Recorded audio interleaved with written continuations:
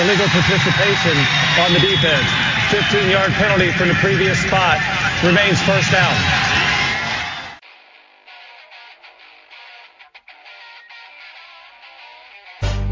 This had better be a big play after all of that. Second down and 8, 4.5 to go in the half, 6-0 Beavers. Jonathan from the right hash from the zone 25 goes back to throw and throws the out, and it's caught, and it's going to be a big play. Chad Johnson down the left sideline. Nobody will catch Chad, and it's a touchdown, 75 yards for the Beavers. This is the moment, and right here will tell perhaps all about that. 3rd and 1.5 from the right hash. Simonson the handoff. Ken cuts to the left. First down and more. 30, 25, 20. Simonson on his way. Ken into the end zone. Touchdown Beavers. And the streak is going to end here tonight. The snap on target to Wojtnik. He gets a much better punt away here. Sammy Stroughter back to his 30-yard line. Starts up the middle. Gets to the 40. He's got a seam. 45 midfield. 45, 40. He's got a chance to go. 20, 15, 10, 5. Touchdown Beavers! Monumentals or the black suits running in. Nod your head. The black suits. Let me see you nod your head like this. Let me see you like this. Let me see you bop your head. Nod your head. Come on. Let me see you like this. Let me see you nod your head like this. Check it. Yo, it's this chick, right? Serlina, making me sick, right? Earth is worthless to her. She be tripping like threatening me and my men's trying to get the light. Thinking she's Superwoman. Welcome to Illegal Participation, the official podcast of the Heinrich Tailgater. Recording this while firmly ensconced at the Heinrich Tailgater headquarters, I'm your host, head chef, planner, and chief bottle washer, Bill Heine Heinrich. Joining me, as always, from the Heinrich Tailgater Northern Command Outpost, the lead driver and director of thermodynamic lipid immersion, my co-host and brother, the Beach. Beach, how you doing tonight? Well, I'm doing great now that our Skype is connecting. Yeah. Yep, so we are recording this Tuesday. We normally record Monday, but my Skype recorder was needed to be updated, and we were just having issues, and it was just too damn late last night, so we decided to push it off till Tuesday. Which might be a good thing, right? Could be. A lot of news happened yesterday. A lot of news. So real quick, remember if you want to listen to us on your iPhone or Android device, you can do that on the Stitcher Radio app. Also subscribe to us on iTunes. If you want to get in contact with us, a couple easy ways, HeinrichTailgater@gmail.com. Also at Heinrich Tailgater on Twitter. Check out the Heinrich Tailgater Facebook page. All right, Beej, let's just jump right into and please leave a rating and review. Say that Beej is one sexy son of a bitch or something would be great to hear. There you go. Just saying. All right, so Beej, it is time to talk about some of the happenings that were going on. All about Weinstein? Yeah. And all that crap going on? Is that what we're going to talk about? No, actually, obviously, yesterday, about 11:30 Monday morning, the news came out that Gary Anderson, head coach of the Oregon State Beavers, and the university had decided to mutually part ways. Do you know any insight on this, Billy? Have you read anything that says what provoked it? So what happened, they parted ways. So with that, they basically tore up his contract. So he'll be paid, I believe, whatever's remaining through the end of the year for this year. But then the money for 2018, 19, 20, and 21, which is about $12.4 million, he just left it on the table. Because theoretically, if the university, either the university would have been stuck dealing with the contract and with him as coach for the next few years, or they could have terminated him and paid him a portion thereof.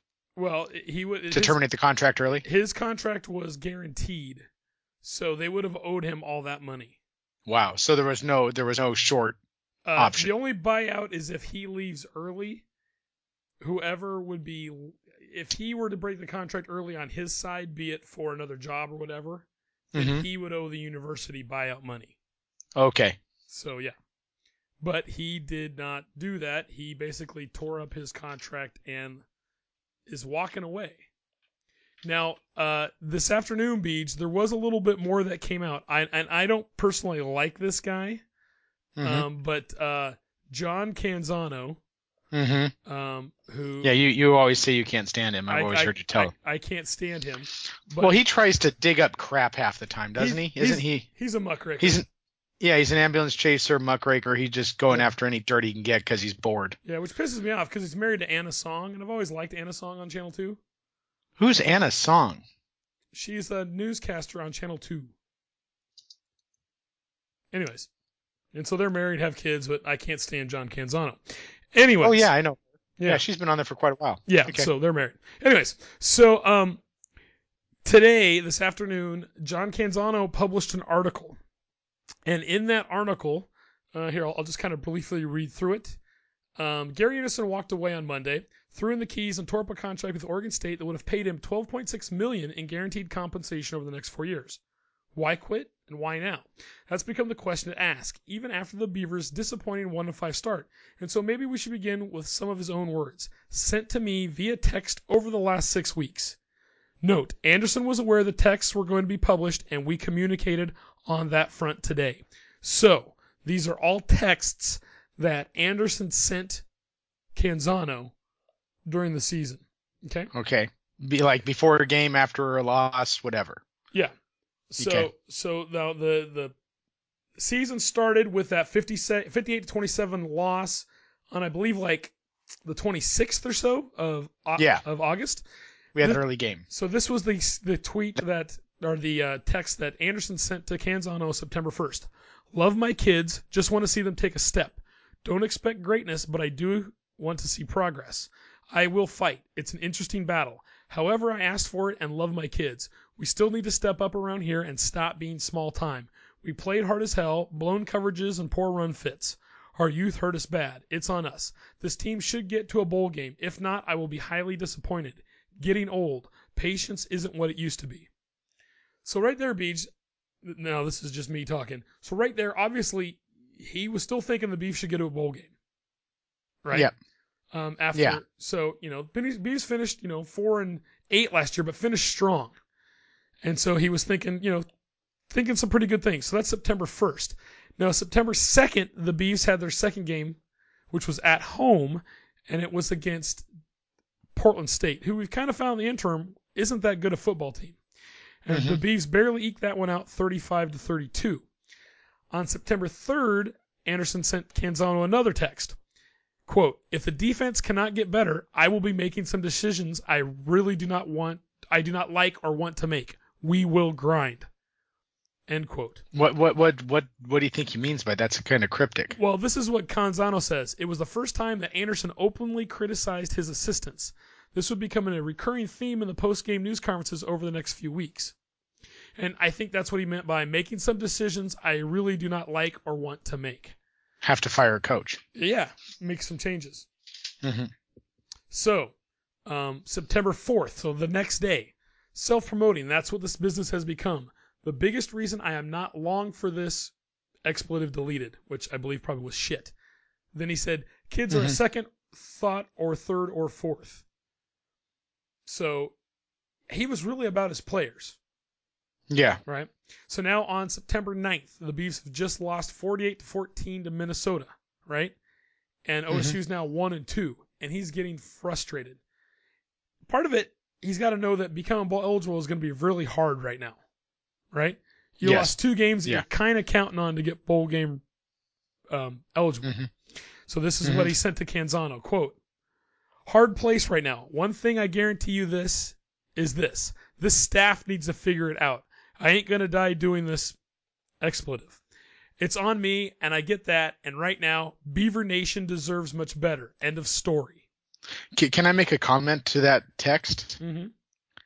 Okay, and this is something I mentioned to Mom and Dad when I called them with the news yesterday, is Anderson doesn't look healthy. No. And one of your comments there, he says, I ain't going to die doing this crap. Well, it makes me wonder if there's something else going on. I read something else that said he's lost 25 pounds this season. Since the season started. Okay. Yeah. So now this is Anderson on September 12th. So this is getting ready to play Washington State on the 16th. This is what he says. I have them by the expletive for every penny. No buyout for the next 4, not counting this year. But that's not my style. If it does not improve, I will do some crazy expletive with my salary so I can pay the right coaches the right money. So here it looks like he still wants to win, right? Yeah. Right? But he's kind of giving hints about what he might do. Now he's prepared to pay assistants, it looks like, out of what he's making, right? He was really giving Canzano a lot of information here. Yeah, but he basically saying, look, I will take some of my money and give it to coaches to get him in here so we can get this thing turned around, right? He's also kind of hinting that maybe Oregon State's not going to be on the hook for his salary if things don't improve. Now, the 16th, Washington State beats down Oregon State 52-23. Okay? Then they have a bye week, then the Huskies and the Trojans. So September 20th, this is what he sent Canzano. I hired the wrong expletive guys and are still working our way through a bunch of recruiting years that stunk. It's year 3. If these expletives can't get it right, I will not just fire them. I will not just say fire them and start over. That's not the way I go about it. If I expletive it up that bad, I will take the bullet and ride off into the sunset. I will stay old school. I will not die doing this expletive. Stay tuned. So now it's looking bad, right? And he's got to know things aren't good. You've got 2 more top 10 teams coming up. But it really sounds like he's not prepared to go 1-11 and then fire everybody and start over. Yeah. You know. Okay, now he brought these coaches. He's the one that hired them, correct? Correct. I mean, he picked his own guys. Correct. It's not like they said, "Here, we're going to hire you, but you got to pick these guys to sub under you." Correct. Now, September 24th, he texts, "I am fixing this place if it kills." Right? So I keep hearing things like death and die and kill, and it makes me wonder if he's got health issues. But that's just maybe what I'm pulling into it. I don't know. So, but then later that day, he texted again, "Just landed in Eugene, rode back with Helfrich. I like that guy a lot." Wow.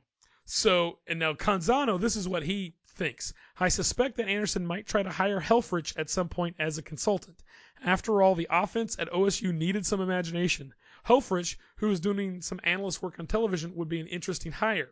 The Beavers were struggling and looked like they were running a high school scheme. Anderson shot that down, though. Anderson later, because Canzano must have texted Anderson a question, asking him if he's going to hire Helfrich, and Anderson replied back, quote, "Riot Act has been read to the staff.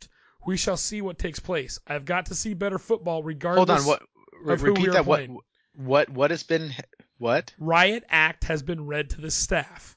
Okay. We shall see what takes place. I have got to see better football regardless of who we're playing. Okay, so then Washington's up next, right? And Anderson wanted to see progress. So this is what he says. Same day, need 5 graduate transfers in this class. I'm in a good spot. Got a lot of expletive everything in me, and that's when I'm at my best.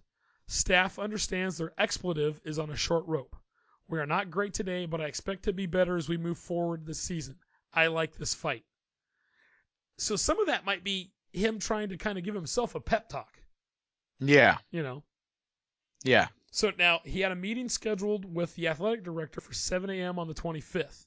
This was the Monday after OSU's bye week. Okay? Now, Canzano says Anderson didn't seem particularly worried about the meeting, but was instead looking for support. And this is what Anderson texted him after the meeting.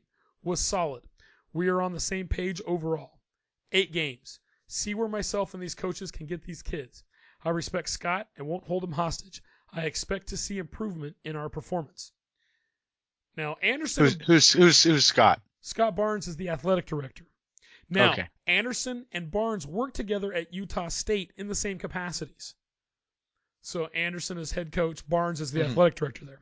Now, when Todd Stansbury left as the athletic director at OSU, Anderson lobbied University President Dr. Ed Ray to get Barnes as the head of the athletic department. And also as a vote of confidence in Anderson, Dr. Ray gave Anderson a 1-year contract extension during the AD hiring process. Now, that wasn't announced until after Barnes was hired, but it was Ray's gesture.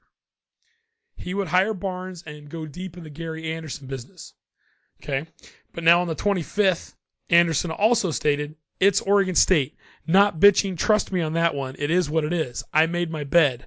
Grind and fight again tomorrow with my kids. I was in a bad funk on bye week. Now it will be with me, with my guys the rest of the way." So, dude's not used to losing. Yeah. Right? And he's not liking it at all.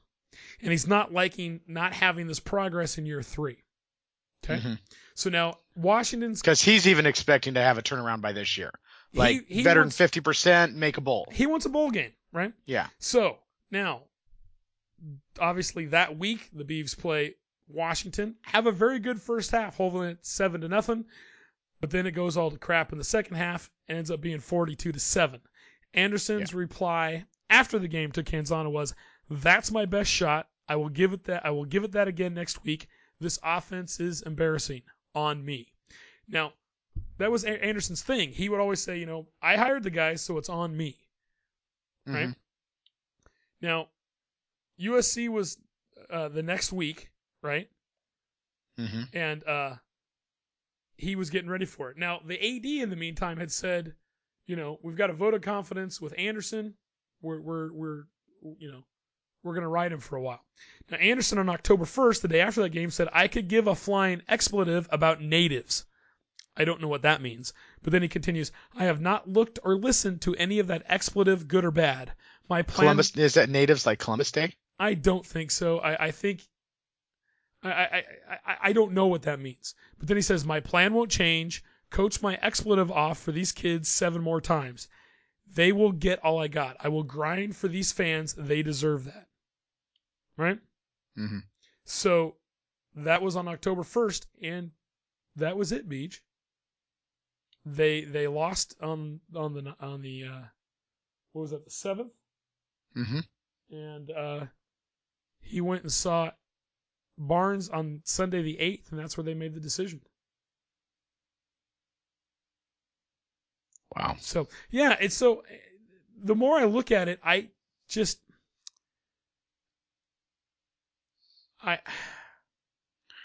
he obviously wasn't in this for the money. No. I think he was in it for the plans. Now, Beach, I don't know if you've heard this, but I saw it last night. So there's still recruiting going on right now. And some people I follow on Twitter, one guy tweeted out that a 4-star quarterback recruit that's already committed to Oregon State, Mm-hmm. he said that after talking to Anderson yesterday, he's still committed to Oregon State. Wow. So Anderson...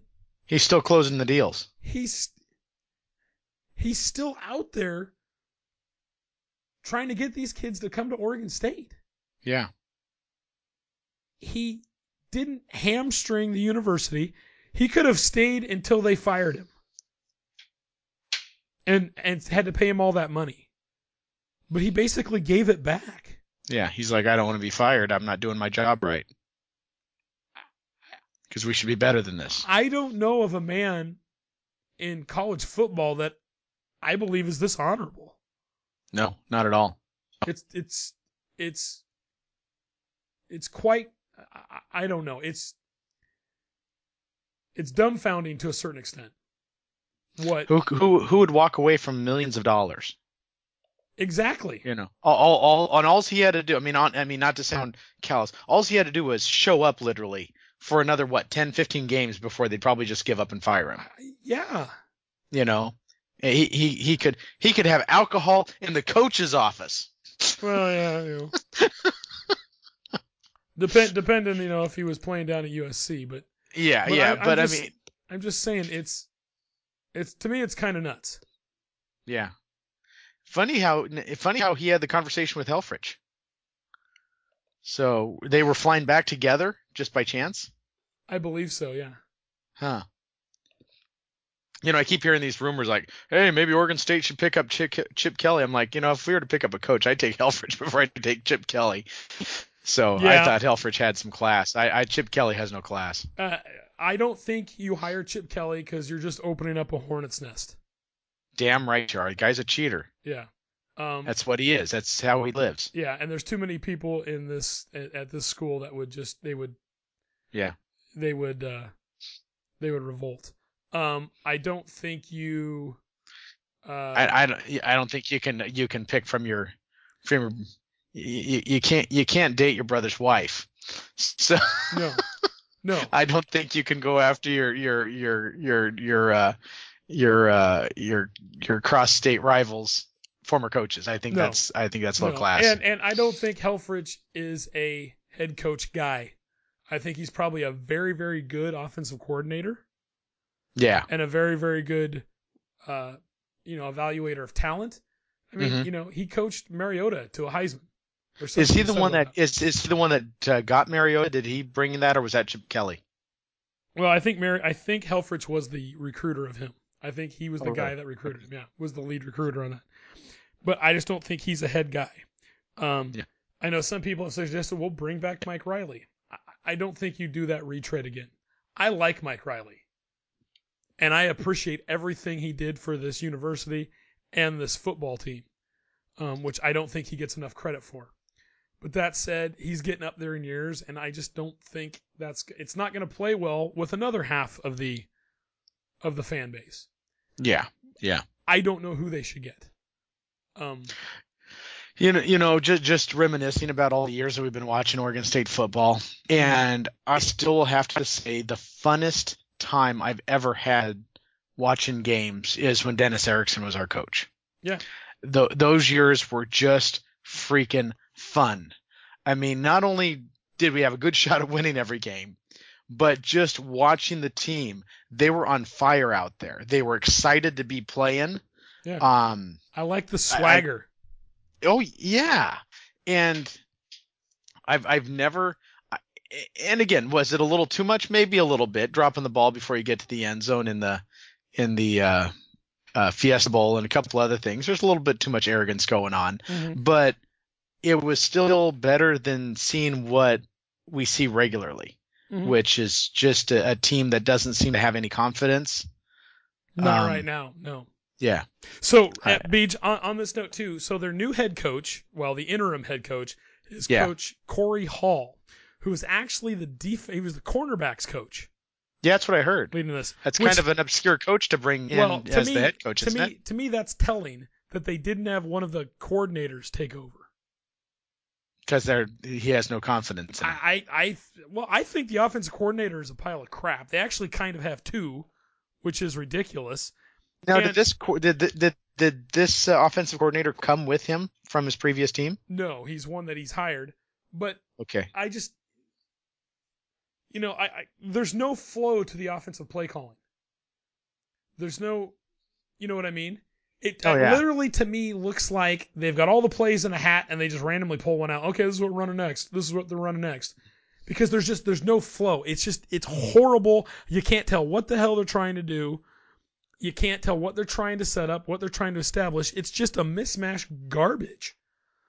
Well, I wonder what this guy's I wonder what his resume says. One of the things that kind of shocked me, I didn't get to watch the second half of the game, but there was a play, I guess, where I was listening to Riley where they thought they got the first down, or Parker, yeah, where they got Parker and they thought they got the first down, but they didn't. They spotted the ball short, and so it was actually third down, and they ended up going for a long ball because they thought they had the first down. I don't know. Then they ended up, it was a messed up thing. And I'm thinking to myself, okay, I can understand Parker missing it. He's trying to call a lot of stuff on the field, but I would damn well think that somebody on the offensive team, on the offensive side, whether it be player or coaches, are either looking at the stick man or looking at the ref or somehow even looking at the scoreboard, seeing what the hell down it was. Because they I guess they had third and short and they went for a long play, didn't get it, and ended up having to punt because they thought they were going to be playing a second down. Yeah, well, and it just, I don't know. Like I said, that game was just frustrating. Should the Bees have won? Probably not, but it should have been a hell of a lot closer. Those tweets sure give you, or those text messages sure give you an understanding of his thought processes, though probably better than any interview is ever going to do. Mm-hmm. I mean, the guy's mad at himself and frustrated. And I mean, I feel sorry for anybody that is stuck and can't get out of a problem, or has no way of fixing it. So, anyways, Corey Hall will be the interim head coach. He did play in the NFL. He's only in his second year here as a coach at Oregon State, but he does have some coaching experience. Played 6 years in the NFL. So, I think that I would imagine Anderson probably helped pick him out. Yeah. And I bet he's someone that he feels the players will respond to. Yeah. So, anyways. So it's going to be interesting to see what happens here on out. Did he have a meeting with the players? Yes, he did. Okay. Anderson met the players. I guess there was a lot of tears, a lot of hugs. Barnes met with the players, and then Hall met with the players. So, anyways, we'll just, it's going to be interesting last half of the season here. I was going to say, it just sucks to bring all this drama to the damn field when all you want to do is play football. The other thing that I like, too, not to beat this thing, but he really has a lot of respect for the fans, too. Yeah.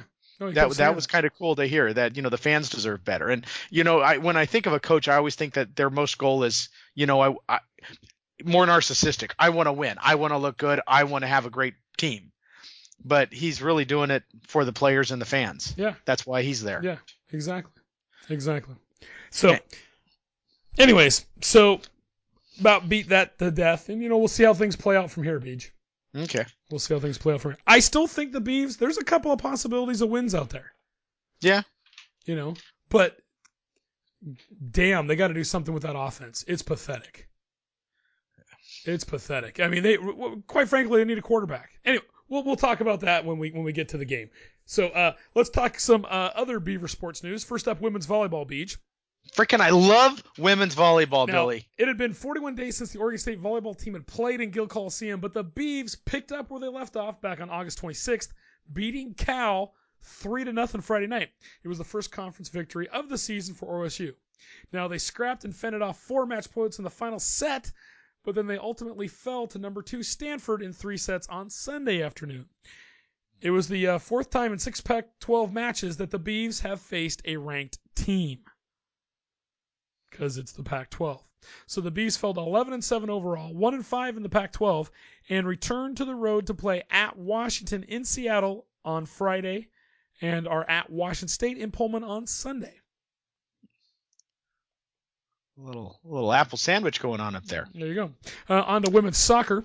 Oregon State battled Washington to 0-0 tie on Thursday. Then senior Emma Jones came up with a spectacular golden goal to give the Oregon State women's soccer team a 1-0 double overtime win over Washington State Sunday afternoon.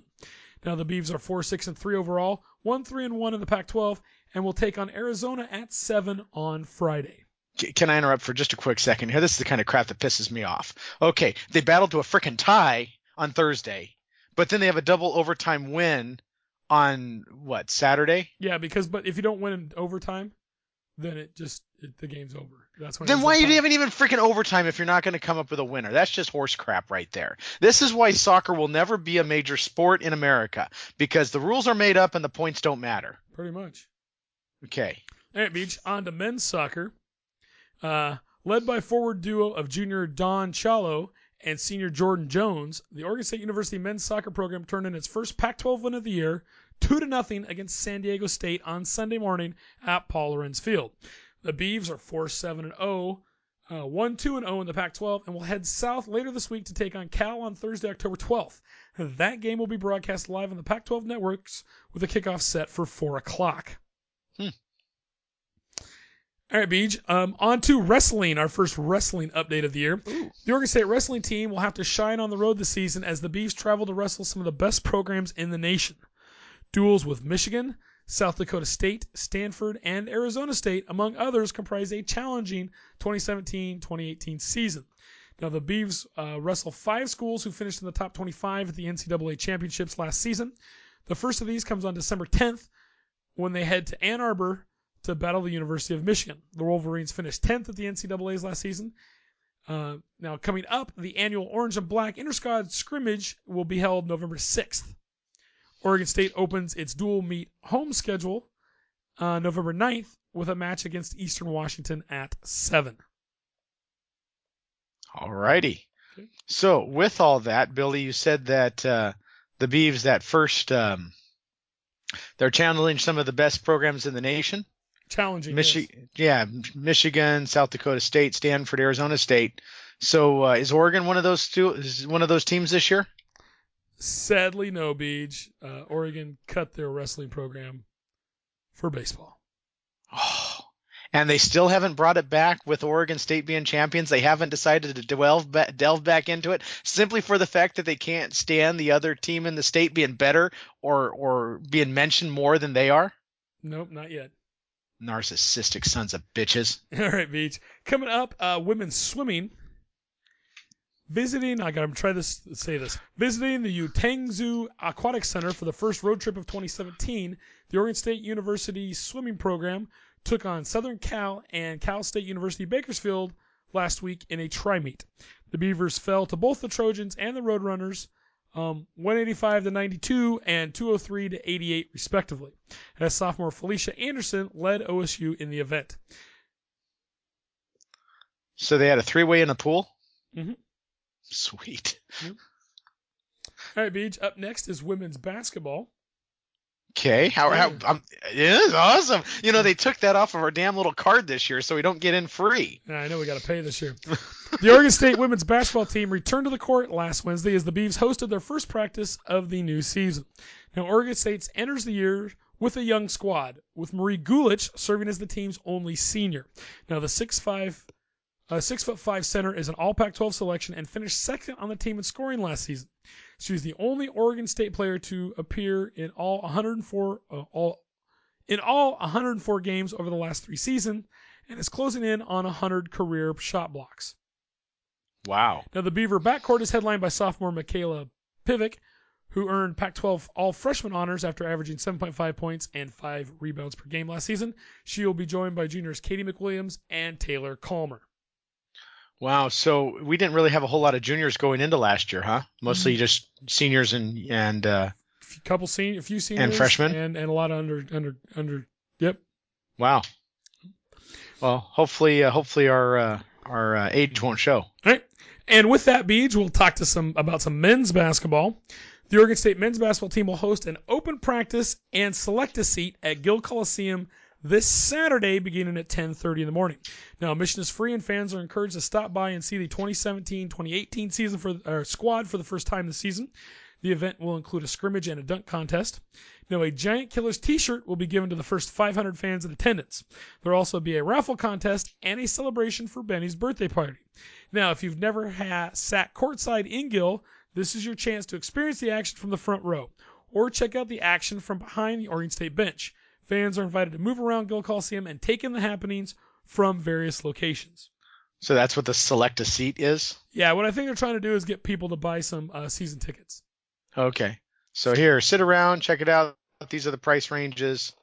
Yep. Do they have varying prices for where you sit? Oh, yeah. Okay. Oh, yeah. So, how are we going to be this year? How's our men's basketball team look like they're going to perform? Hopefully better than last year. Hopefully, let's stay healthy. That's the big thing right now. Yeah, because that killed us last year, didn't it? Yeah. Oh, yeah, because Tinkle's kid got just nailed right in the early part of the season, wasn't it? Correct. Does he redshirt that, or does he get a medical, or is that just a lost season for him? I think he can get a medical, but we'll wait and see. I don't know if it's been handed out yet. Okay. Hey, Billy, do you hear that? Oh, my God, Beach, I do. Son of a bitch! I fixed it. I greased the little bastard. Hold on. Billy! Yeah, you lubed that sucker up good, didn't you? I'm good at lubing stuff, Billy. I'm damn good at lubing stuff. All right. Hey, Billy. Yes. This just in. From the failing Daily Emerald in Eugene, Oregon. Columbus Day should not be forgotten. According to Mateo Senberg of the failing Daily Emerald, on October 9th, he wrote the following article. Christopher Columbus was a European explorer who exploited and enslaved native people in the Americas, but we should still celebrate his holiday on October 9th. Although his legacy is rightfully tarnished by his acts under Spanish authority, his arrival to the New World should be celebrated and discussed, not covered up and forgotten by revision. Columbus' landing proclaimed the arrival of Europe into uncharted territory and the beginning of a cultural bridge that stretched across the Atlantic Ocean. The initial purpose of the connection was for imperialistic gain for Spain, but the long-term effect of this old world versus new world clash was greater. After the pillaging, enslavement, and pain, what was left was a beautiful mix of blood and culture. The intermixing between Spaniards, indigenous peoples, and African slaves created what is affectionately known as the cosmic race. For this reason, Columbus Day is celebrated as Dia de la Raza, or Day of the Race, in Latin America to commemorate the beginning of Latino culture. Latinos would not exist without Columbus and his treacherous journey across the Atlantic, and the mark he left in Latin America is more significant than only the bad things he did while here. The mark he left still runs through the blood of Latinos across the Americas. I'm going to interrupt here, okay? Blah, blah, blah, blah, blah. This is the biggest bunch of bullshit I've read in quite some time, and they didn't even come from CNN. Here are the facts. This generation of video game playing snowflakes doesn't even know what the hell an Atari 2600 is. Do you think they give two shits about Christopher Columbus? They don't. They don't give a rat's ass about anything except their own narcissistic selves and how they appear on social media. That is the only reason why they care about Columbus, or anything for that matter. So they can post something on Twitter that makes them appear more caring and concerned than their friends. They will support anything that does not require them to put forth any money or effort. Now I ask you, Billy, do I care what other people think of me? Not really. Hell no! Why? Because their opinions are crap. Here's the facts. You know why we have Columbus Day? It's not because anybody cares about Columbus. It's because some poor wops had no wop to look up to. So back in 1937, when the Italians were hauling their garbage, because they were all garbage people at the time, or they were dealing with organized crimes, they said, hey, let's give these poor garlic eaters something to celebrate. And the only famous wop they could find was Columbus. So they said, let's make Columbus Day. I mean, they figured, hey, the Krauts already have Oktoberfest. The Germans don't need anybody to look up to because they're already the smartest sons of bitches on the planet. The Brits didn't need anything since they laid claim to the country and we speak their gosh damn language. And the blacks get Kwanzaa because some militant professor at UCLA, Berkeley, or UCLA was freaking bored. Yep. And the Irish had St. Paddy's Day. Exactly. And they made up Cinco de Mayo and used Cesar Chavez for the Mexicans. Now, here's the stupid thing. I was down at OSU a couple weeks ago, Billy, during the game, and I walked up by the Cesar Chavez Hispanic Cultural Center, and on the window they had an anti-Trump, anti-wall rhetoric up there, right? And now, Billy, who hated illegal immigration? Cesar Chavez. He freaking hated it. He wanted mass deportation of the Mexicans, and he referred to them all as wetbacks. So these sons of bitches don't even know their own damn people they celebrate and name buildings after. So here's the basic synopsis on Columbus Day for this jackass from the Daily Emerald. Shut the hell up, you stupid moron. And all your caring and concern for these people who have been dead for 100 years. Let the wops have their frickin' day already. You post on Facebook or your article in the school newspaper ain't gonna fix shit. It's a damn government and bankers holiday anyway. The rest of us in the world call it Monday and love the fact that traffic is light. Okay then. There you go. You know, the thing I hate about it is there's a lot of misinformation about Christopher Columbus.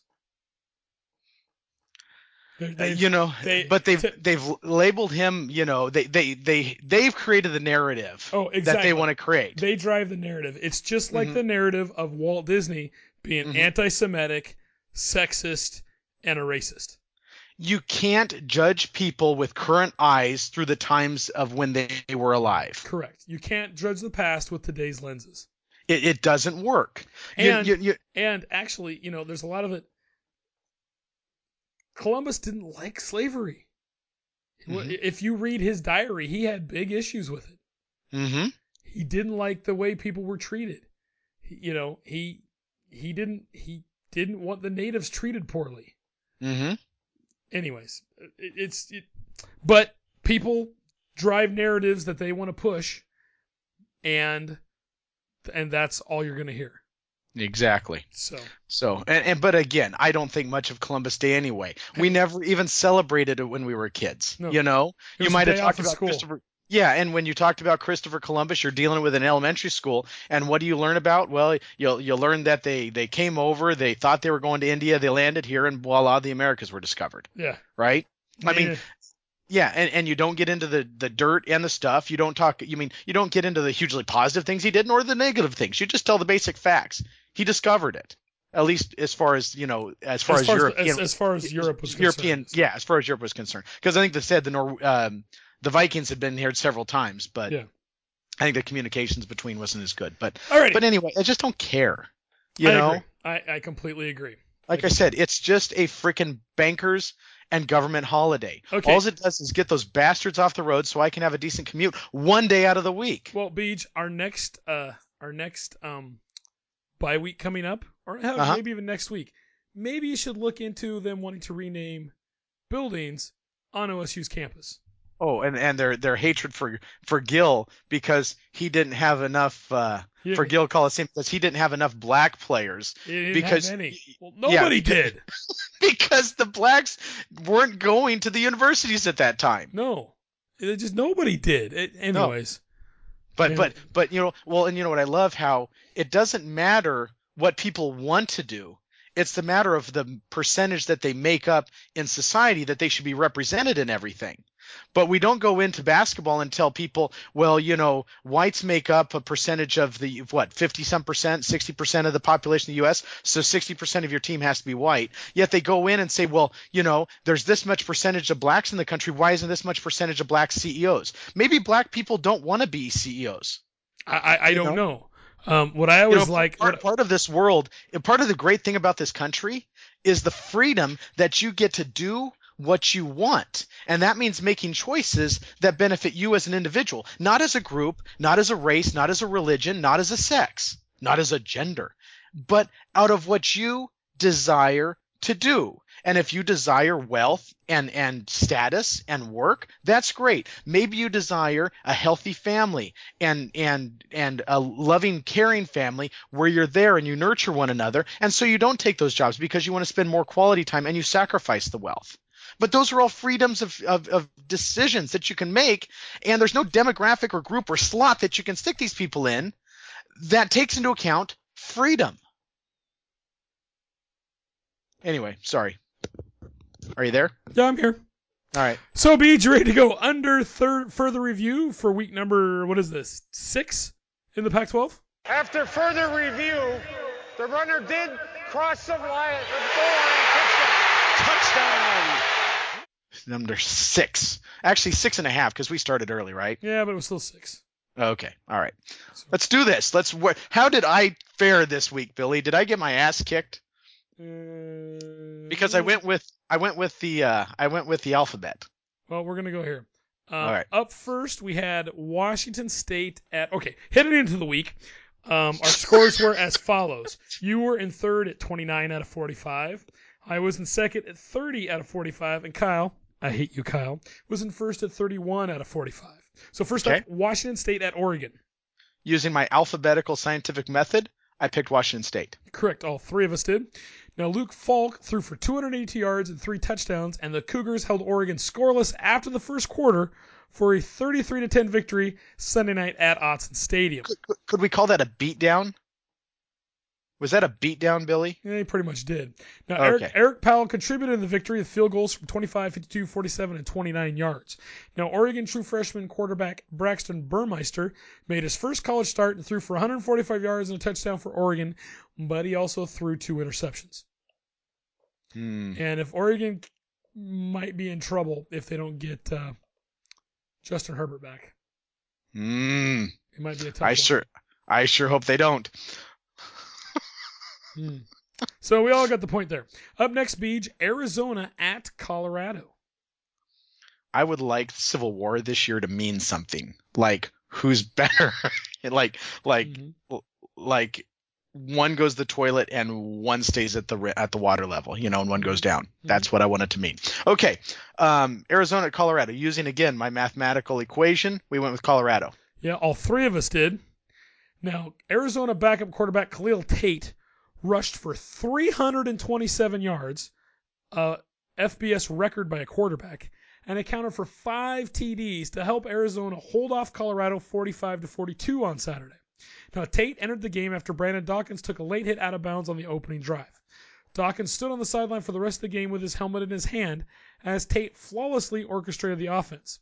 Now, Philip Lindsay sparked the offense for Colorado with a career-high 281 yards rushing and 3 TDs on a school record 41 carries. Holy crap. Yeah. So after this game, all I can say is neither of those teams play very good defense. Anyways, yeah, 41 carries, 281 yards. That's a hell of a workload. Wow. Yeah. So we all lost that one. All lost that one. Up next, Beach, Stanford at Utah. I went with Utah. I did too. Kyle went with Stanford, and actually I can see it here where I started writing S, but then I wrote Utah. Should have stayed with Stanford, Beach. Running back Bryce Love ran for 152 yards and a TD, and Stanford handed the Utes their first loss of the season, 23-20. Now, Utah bottled up the nation's leading rusher in Love for most of the night, but on his 18th touch, he made two defenders miss as he ran through the hole for a 68-yarder that put the Cardinal up 23-13. Wow. Yeah. Guy's damn fast. He's run for like 1,200 yards in like 6 games. And Kyle's taken away with the lead on this thing. Yep, after that one. Okay, up next, Beach, Cal at University of Washington. Again, we went with Washington. Correct. All three of us did. Now, freshman Hunter Bryant had 9 catches for 121 yards and a TD, and Nate Browning threw for 2 scores and ran for another as number 6 Washington cruised to a 38-7 victory over Cal on Saturday night. Now, as good as Bryant was in a breakout performance, Washington's defense was even better. Cal was held to 46 total yards in the first half, and the Bears finished with just 93 yards total, thanks to losing 41 yards on the final play of the game when a field goal attempt was mishandled.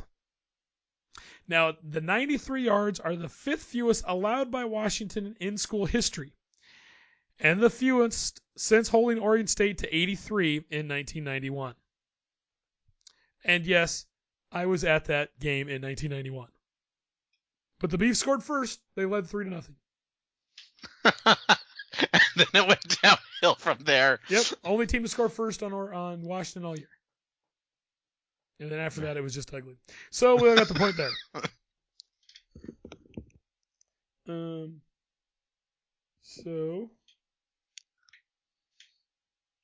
Okay, so what's next? Up next, Beej, the last game of the week, Oregon State at USC. Well, I adjusted my math and corrected for the square root of pi, and ultimately my math said I should pick Oregon State. Yep, and we all took it right in the shorts. Sam Darnold threw for 316 yards and 3 TDs. Ronald Jones II ran for a score, and the number 14 Trojans beat Oregon State 38-10 on Saturday. Now, Artavis Pierce rushed for a 6-yard TD in the fourth quarter and had 60 yards in place of starter Ryan Nall, who did not play due to a sprained left ankle. Now, quarterback Darrell Gerritsen was 16 of 29 passing for 197 yards and was intercepted by cornerback Jake Jones on Oregon State's first drive. Now, the first quarter summed up the inefficiency as Oregon State recovered the special teams mistake of a fumbled punt by USC at the 29. And they also recovered Darnold's fumble at the USC 23, but failed to score on either possession after Jordan Choker had a 46-yard field goal blocked by Jones and missed a 37-yarder try wide left. Now, Choker did make a 33-yard field goal in the second quarter. You know, they gave them such great opportunities, and we just couldn't get it done. The offense was just, to say it's anemic is and you said, I mean, even if we're not calling the right plays, at least execute the wrong plays well. Yeah. You know? Yeah. I mean, it's like and you know what? Well, it's like you're wondering if are we even practicing? Well, the worst because part it almost about looks like we're playing. The worst part about this, Beej, is we have had such poor quarterback play. Mm-hmm. And this coaching staff has, you can say run off or had guys leave, know, and up till a couple weeks ago when he got hurt, Luke Del Rio, who was here, was starting at Florida. Marcus McMaryion, who led the Bees to several wins last year, has been having, has been doing okay starting at Fresno State. And why did we let them go? And Kyle Kempt, who they ran off after their first spring practice, Well, he's playing for Iowa State, and he just led Iowa State to a win over number 3 Oklahoma in Oklahoma. Why did we let them go? Well, because they didn't fit the offense that Oregon State was running to run. My biggest issue with that is you play the guys you have. You might not want to run a certain kind of offense, but you change your system around to the talent you have. Mm-hmm. And that's what it should be. And I think that's part of it that probably played into the decision of Anderson leaving too. Well, tells you why your offense isn't doing well. These are guys that it makes it look like, well, we don't think they can play at this level. Well, and obviously they can. It reminds me of just running basic employees. You try to diminish their weaknesses and you exploit their talents. Mm-hmm. That's what you do for an employee. Yeah. When a guy does something really well over here, but he doesn't do something really well does something poorly over here, mm-hmm. you make him do the thing he does really well, and you try not to make him do the thing that he's not good at. Yeah, exactly. And if they're trying to run an offense and not try to utilize the talent and force the talent to work around what they want him to do, then you're going to fail. Correct. All right, Bean. So after all that, let's look at the Pac-12 in the polls. In the AP poll, Washington's up to number 5, Washington State at number 8, USC at number 3, Stanford at 23, and Utah's in the other receiving votes categories. That means, Beej, the Bees' last 3 games were against number 8, number 5, and number 13. Okay. Yeah, that's so brutal. If we're going to lose against really good teams. I guess. In the USA Today coaches poll, Washington's up to number 4, Wazoo's up to 9, USC is up to 13, Utah's down to 23, and Stanford's at number 25. Okay. So climbing in there. All right, Beej, it is time for this week's Tommy Tuberville Jackass of the Week Award. What's he think I look like? A jackass? You sure do. Every week we'll discuss a person in college football who exemplifies the truly worst in sportsmanship, leadership, or just being a fan. And this week, Beej, we've got a first. Because it's not going to a fan. It's not going to a leader. It's not going to a player. It's going to a network. Really? So, Beej, Washington coach Chris Peterson last week is the latest Pac-12 coach to vocally criticize the conference's scheduling practices as the Huskies had yet another late game. All 5 of UW's games this season have started at 5 p.m. or later. And last week's game with Cal and this week's game at Arizona State are slated to start at 10:45. Well, 7:45 local. Yeah. So they're not giving Washington the national recognition or national audience that they really deserve for their ranking. They're getting a very late time slot. Now, this is what Peterson said last week. We want to play at 1 o'clock. It hurts us tremendously in terms of national exposure. No one wants to watch our game on the East Coast that late, and we all know it. Now, he continued, it's painful for our team. It's painful for our administration. And we know certainly the most important part, it's painful for our fans. Mm-hmm. Now, on Saturday's coverage, ESPN analyst Kirk Herbstreit had kind of a strange take on the matter on game day on Saturday, as he seemed to argue Peterson and the Huskies should just be happy to be getting exposure on ESPN at all. Now, this is what Herbstreit said. As an advocate on the show for the Pac-12 for the last 20 years, wanting to try to bring as much exposure to that conference as we can, you should be thanking ESPN for actually having a relationship, thanks to Larry Scott, who's the Pac-12 commissioner, with the Pac-12, because now your games are seen. And that's what he said. Now, where did Herbstreit, did he play for? Who did he play for? He played at Ohio State. Now, the guys calling the game for ESPN, Mark Jones and Rod Gilmore, also had more to say about it. Now, during the game, they put up a graphic that said Pac-12 games that start at or after 9 p.m. Eastern average 38% more viewers than earlier kick times. Which, my reply to that is, well, no shit. You know why? They've got like 2 games to choose from at that time, as opposed to 5 or 6 games earlier in the day. Mm-hmm. And No games on the East Coast are going to be kicking off that late. So you really have only a couple choices. So, of course, they're going to have more viewers. Because they're spread. Yeah, but they're not doing it as comparison with what the people have choices of. Yeah. Now, Rod Gilmore said, after that graphic came up, he said, Peterson's entitled to his own opinion, but not his own facts. And his facts were wrong. No, they're not. He never said that he said we don't get national exposure. He said at 1 o'clock. And 38% of those viewers, that's all West Coast viewership. It's probably all West Coast viewership anyways. I know. Yeah. Now, the duo went on to briefly go back and forth about the fact that despite the time slots and a weak schedule last season, the Huskies made the college football playoff. Right? Now, the Huskies they are sitting in the top 10 and have realistic aspirations of playing in the college football. But obviously, Peterson's not the first coach in the Pac-12 to voice his disapproval for scheduling the season, nor the first in recent history. Arizona's Rich Rodriguez was very vocal about his displeasure with his scheduling 2 years ago, saying in 2015, quote, "Don't go on your soapbox and talk about student-athlete welfare and then have these kids get back at 5 or 6 in the morning. If we're in it for that part of it, there's got to be a better way. At some point, the conference has to have the ability to step in and say, hey, give this team one afternoon road game. Maybe all the rest are at night, but give them one break so they can get home at a reasonable hour. It's silly, it really is." Right? Now, we know Oregon has bitched about this. Oregon State has also bitched about this. And already this season, Kyle Whittingham at Utah, David Shaw at Stanford have weighed in on late starts on the Pac-12's weekly teleconferences. Now, to add insult to injury, Beej, during the broadcast, ESPN put up a rubric of several teams that might make it into the college playoffs. And it showed their out-of-conference schedules. And they were playing up how tough, quote-unquote, tough Alabama's was.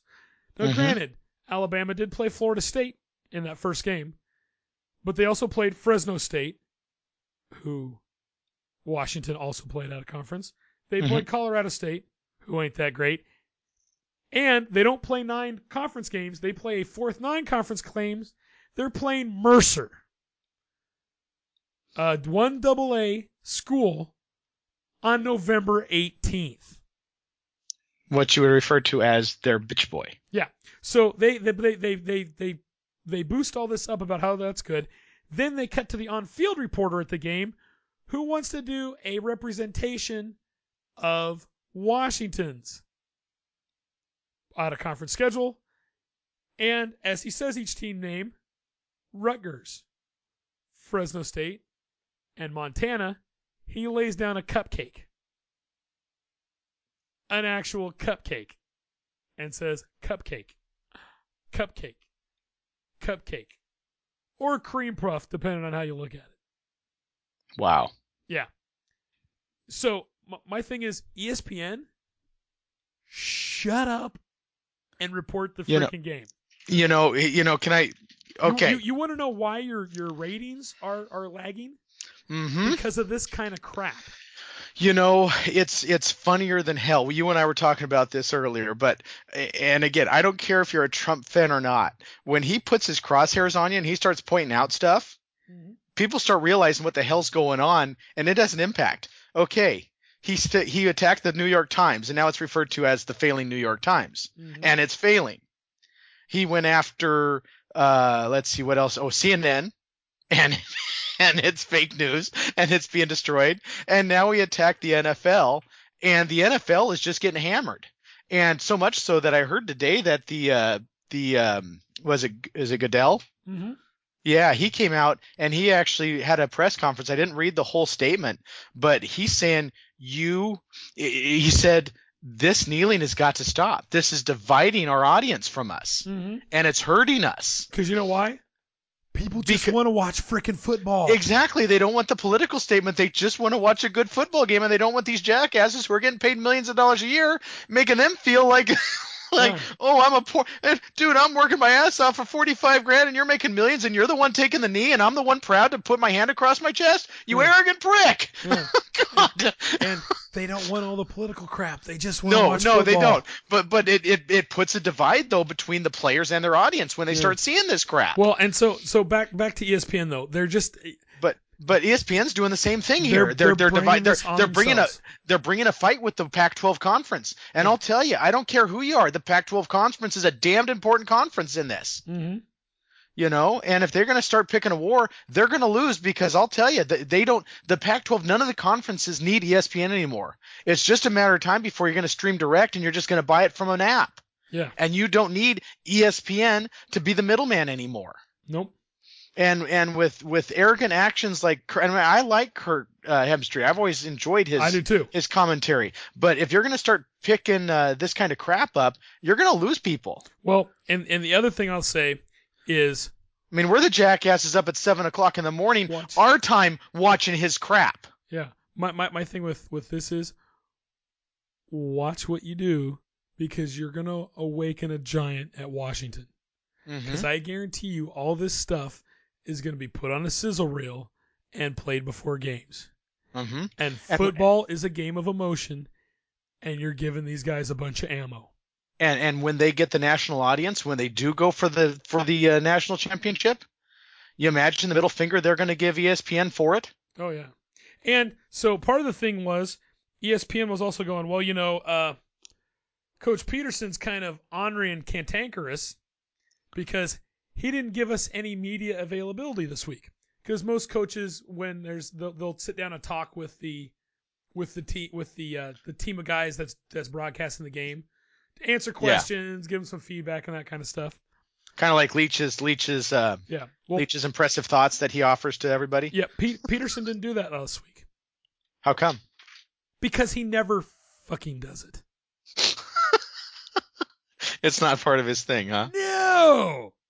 He doesn't do it for anyone. He just doesn't like it. He doesn't do it. So they're calling him out on this, and it's like, it ain't just you guys. He does it with everybody. Mm-hmm. Anyways, so ESPN. That cupcake crap is bull. ESPN, for being as unprofessional as possible, you get this week's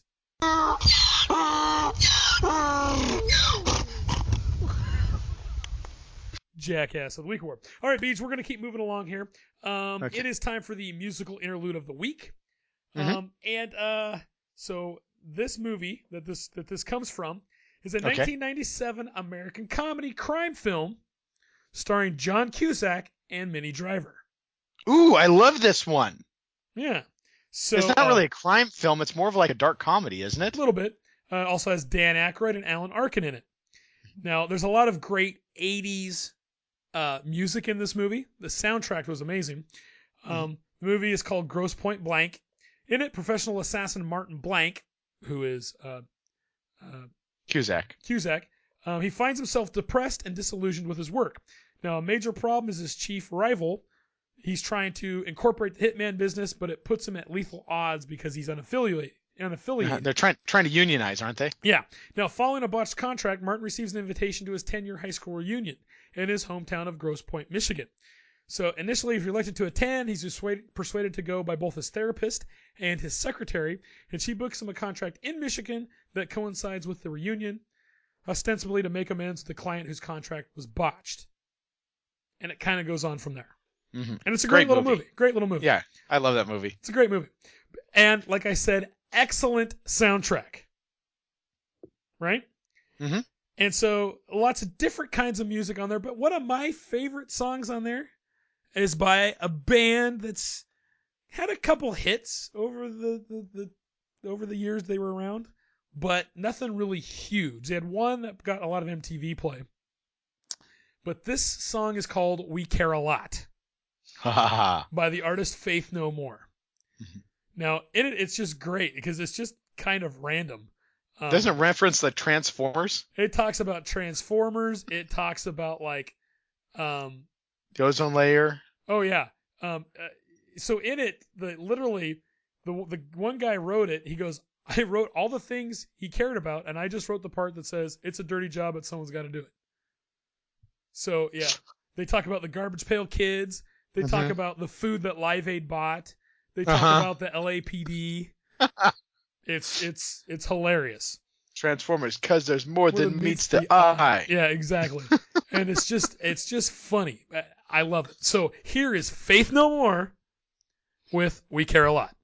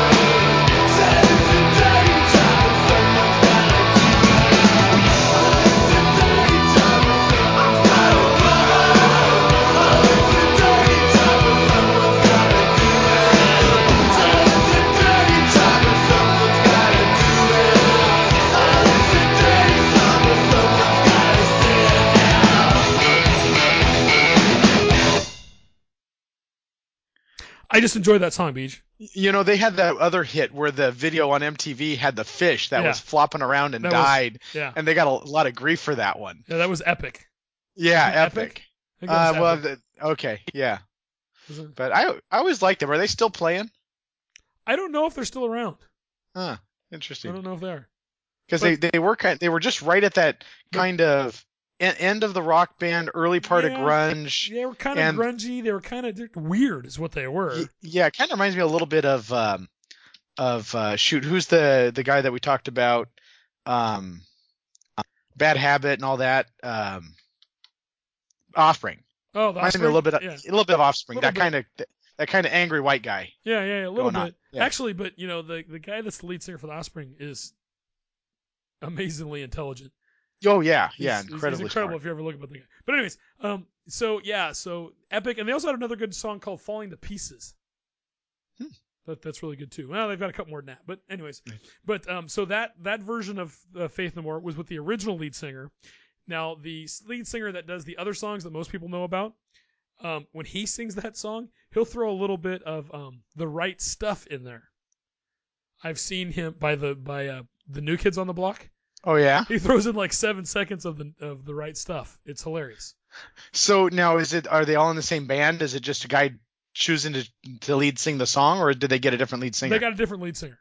I didn't know that. He's the guy you would know from isn't that called Epic, or was that the name of the album? Yeah, the dude with the real long hair who's like jumping up and down, and he's wearing the flannel shirt and stuff. Yeah. So and he looks like he's got some emotional issues. Yeah, so Epic is the name of that.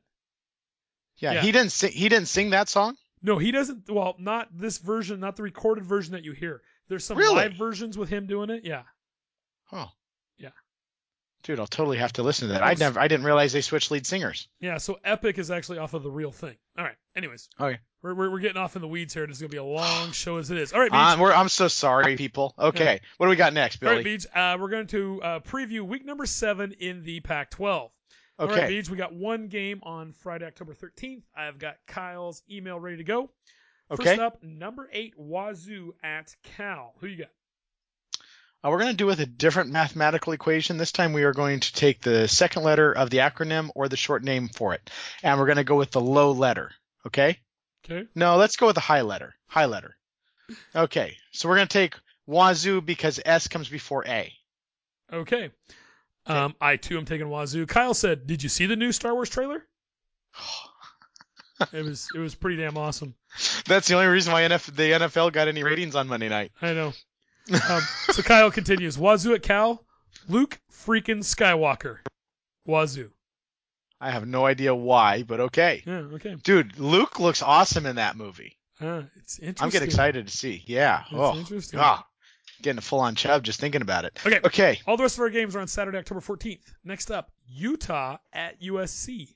Ooh, this one's going to be close, but see, T comes after S, so we go with T. Utah. Oh, really? Mm-hmm. You sure? Yeah.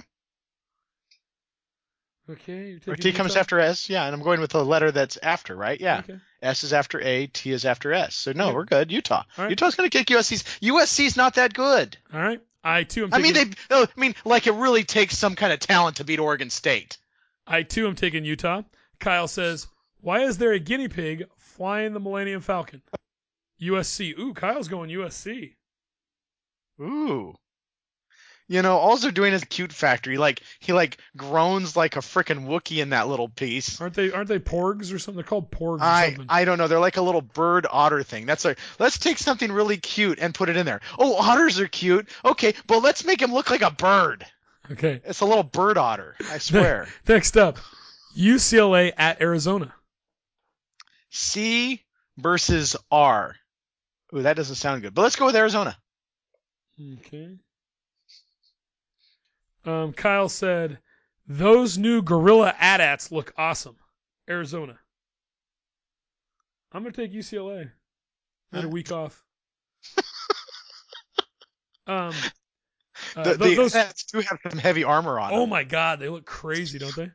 Look like just beasts. I know. Okay. But why are you making machines with legs like that? All you need is a rope and a frickin' thing, and you'll take them down. No. Up next, Beach, Washington at Arizona State.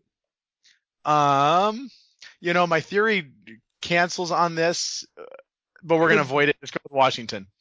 Washington gets a free pass. Kyle says Kylo Ren cries too much for a bad guy. Washington. He is kind of a little crying little bitch, isn't he? Kind of a little millennial snowflake, isn't he? Well, what I can't figure out is he's got this black like Band-Aid going on half the freaking trailer, and then he shows his scar. Yeah. And I'm like, what are you? Is it a Band-Aid? Is that like yeah. I don't know. Carbon fiber Band-Aid that you wore off because now your scar's all healed from getting cut in the face with a lightsaber? I too am taking Washington Beach. Up next, Oregon at Stanford. Oh, Stanford's going to beat the crap out of those little bitch boys. Yeah, because T comes after R. Kyle says, did the trailer really give away the fact that Kylo Ren blows up his mom's battleship? Stanford. I'm thinking he's going to come. I think he's going to stop short. I don't think he's going to do it. I don't think he's going to kill Leia. I don't think he's going to do it. I mean, it's one thing to kill your dad, but that's that Oedipus complex going on, right? I still think that Han Solo offered himself up. You think what do you mean? I think he offered himself up. You think he just went in and sacrificed himself? Yeah, if you listen to the dialogue there, when he's asking for help, and Han's like, I'll do whatever I can for you. I think he offered himself up. My personal opinion. Okay, up next, Beach, the last game of the week. Colorado at Oregon State. You know what? This could be the only game we could win, so I'm going to go with Oregon State, and R falls after O. I'm taking Oregon State. Kyle said, I am one with the Force. The Force is with me. I am one with the Force. The Force is with me. I am one with the Force. The Force is with me. Go Beavs. So Kyle's taking the Beavs. You there? Beach? I'm sorry. Hit me. I'm here. So you got to mute before you start coughing. Oh, I'm sorry. I didn't know if I hit it or if it didn't hit it, and I was hacking up a lung. Yep. Ugh. So okay. Heading into this, we were going to have a Tanner Boyle makes me want to puke play of the week. Where we got to see Odell Beckham Jr. break his ankle. But we're not going to see it now? We're not going to see it because this show is already pretty long. Okay, but I was going to do my cheaters and whores. Yep. Well, we're going to talk about so we're going to skip the Tanner Boyle. We're going to talk about the tailgate. Are we going to get that? Are we going to do that next week? Possibly. Because they're not really specific, in time. Yeah. So we are going to talk about the tailgater this week for the Colorado game. So we have a 1:00 kickoff. That makes it a breakfast. So we're going to do breakfast. So what we're thinking is, Beej, like a Denver omelet style egg casserole with onions and peppers and ham.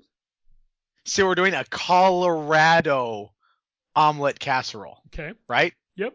And then I've got steak fingers and country gravy coming in. Okay, we can put the gravy on top of the omelet. Correct. I've got a bunch of steak in the freezer that's been marinating for about 3 months.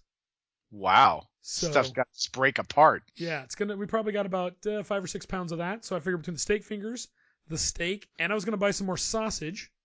Does stuff marinate in the freezer when it's frozen? Well, it marinated, and then I froze it. And what I will do is thaw it out and cook it. Okay, and we're just going to cook that steak on the flat top. Okay. We're not going to do it on a grill, just right on the flat top. That works for me. Yep. And then I was also going to get some more sausage because that seemed to go over really well last time. Oh, the babes love our sausage. And then the other thing you wanted was pancakes. I do. I like pancakes. So we're going to have pancakes and warm syrup for you. You gotta have warm syrup. We're not heathens, dude. We're not cooking over an open fire and riding Conestoga wagons across the trail. Correct. So, anything else you want to add? I was also going to get stuff to make mimosas and to make Bloody Marys. Anything else that you think we need to get? I'm thinking we're pretty good. I hope we have some audience. I mean, I don't know if anybody will show up because we don't have a coach. I think there'll be a lot of people there. Okay. They come for the tailgater. They don't come for the game. They come for the tailgater. Oh, I told somebody else that if the outcome of the season was dependent on the tailgaters, Beavs would be unfreaking defeated right now. Totally. I think we're averaging. We got to be averaging about 80 people a tailgater. Do you think? It's doing really good. People are enjoying it. So, and we're supposed to have good weather on Saturday. I have people saw my tent. I showed them a picture of our tent, and they're like, "Oh my God, it's huge!" I know. I'm like, I know. I hear that so often. Yep. All right, Beach. So, anything else we need to add to the menu for the tailgater? I think we're good, Billy. Let's make it quick and easy and dirty, and it'll be fine. Speaking of that, here's Beach's Cheaters and Whores. She's just a girl. She's a ball. She's a ball. Cheaters and whores. Well, we can also call this week's Hookers and Blow. Oh, nice. Did you hear about this, Billy? Oh, did you hear about this? I did hear about this. Okay, I sent you a link on your Facebook. So if you look to your Facebook Messenger, I sent you a link to the video if you haven't seen the video. Oh, I've seen it. So today's Cheaters and Whores has to do with Hookers and Blow. Dolphins O-line coach Chris Forster resigns after video shows him snorting white powder. Okay, so Miami Dolphins offensive line coach Chris Forster resigned Monday after a video that surfaced on social media of him snorting a white powder. Forster said in a statement that he will seek professional help. I am resigning from my position with the Miami Dolphins and accept full responsibility for my actions, Forster said. I want to apologize to the organization, and my sole focus is on getting help that I need with the support of my family and medical professionals. This was Forster's second stint with the Dolphins and second season with the team, which also released a statement. We were made aware of the video late last night and have no tolerance for this behavior, the team said. After speaking with Chris this morning, he accepted full responsibility and we accept his resignation effective immediately. Although Chris is no longer with the organization, we will work with him to get the help he needs during this time. In the video, Forster is seen using a $20 bill to snort the powdery substance off a table while speaking into the camera saying, "Hey, I miss you, thinking about you. How about me going to a meeting and doing this before I go? I saw no signs of this happening. I am still shocked, to be honest," backup offensive tackle Eric Smith said Monday. Still, to this moment, it's been about 12 hours since I seen the video, and I'm still in shock. I have no true expression or emotion that I can express for the situation right now. It's a lot to take in. You don't see this every day, definitely not with every team. Forster, who turns 56 on Thursday, was one of the highest paid assistant coaches in the NFL at a salary valued between $2.5 million and $3 million a year. And he just snorted that crap right up his nose.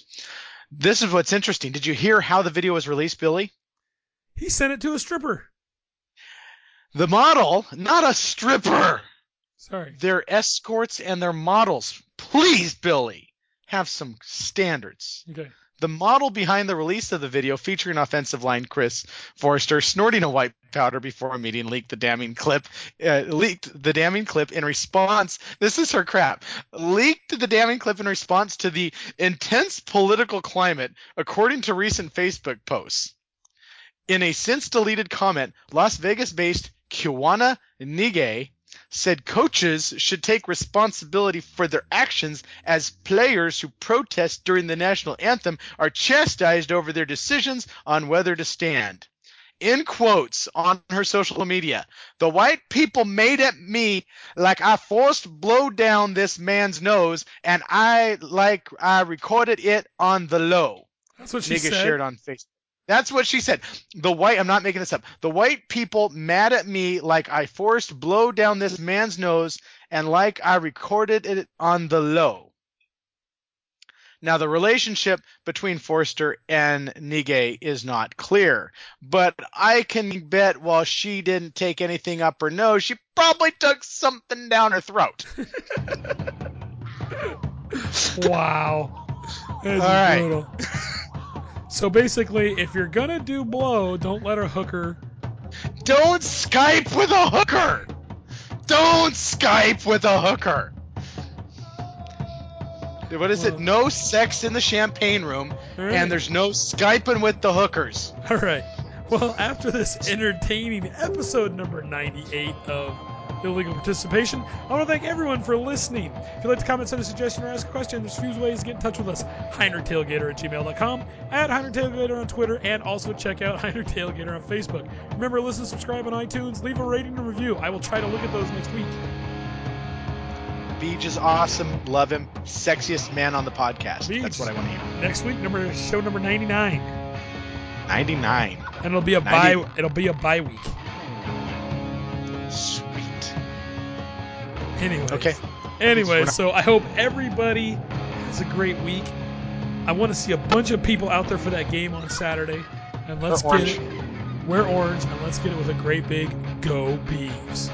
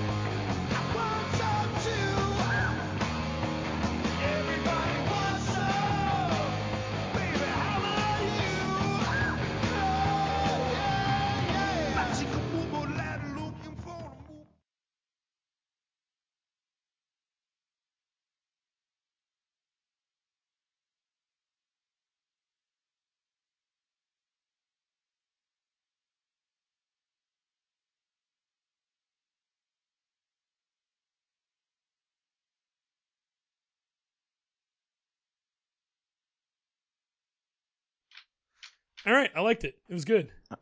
It went long, but I've never heard any women complain when it's too long. Yeah, well, we're at 118 minutes, or an hour and 18 minutes right now. So that's good. That extra 18 minutes. All righty. That was a quick connect. Yeah, I was waiting for you. Okay. Sounding better. Good. And I don't think we have the lag either. Nope, no lag. Good. Do that. Do this.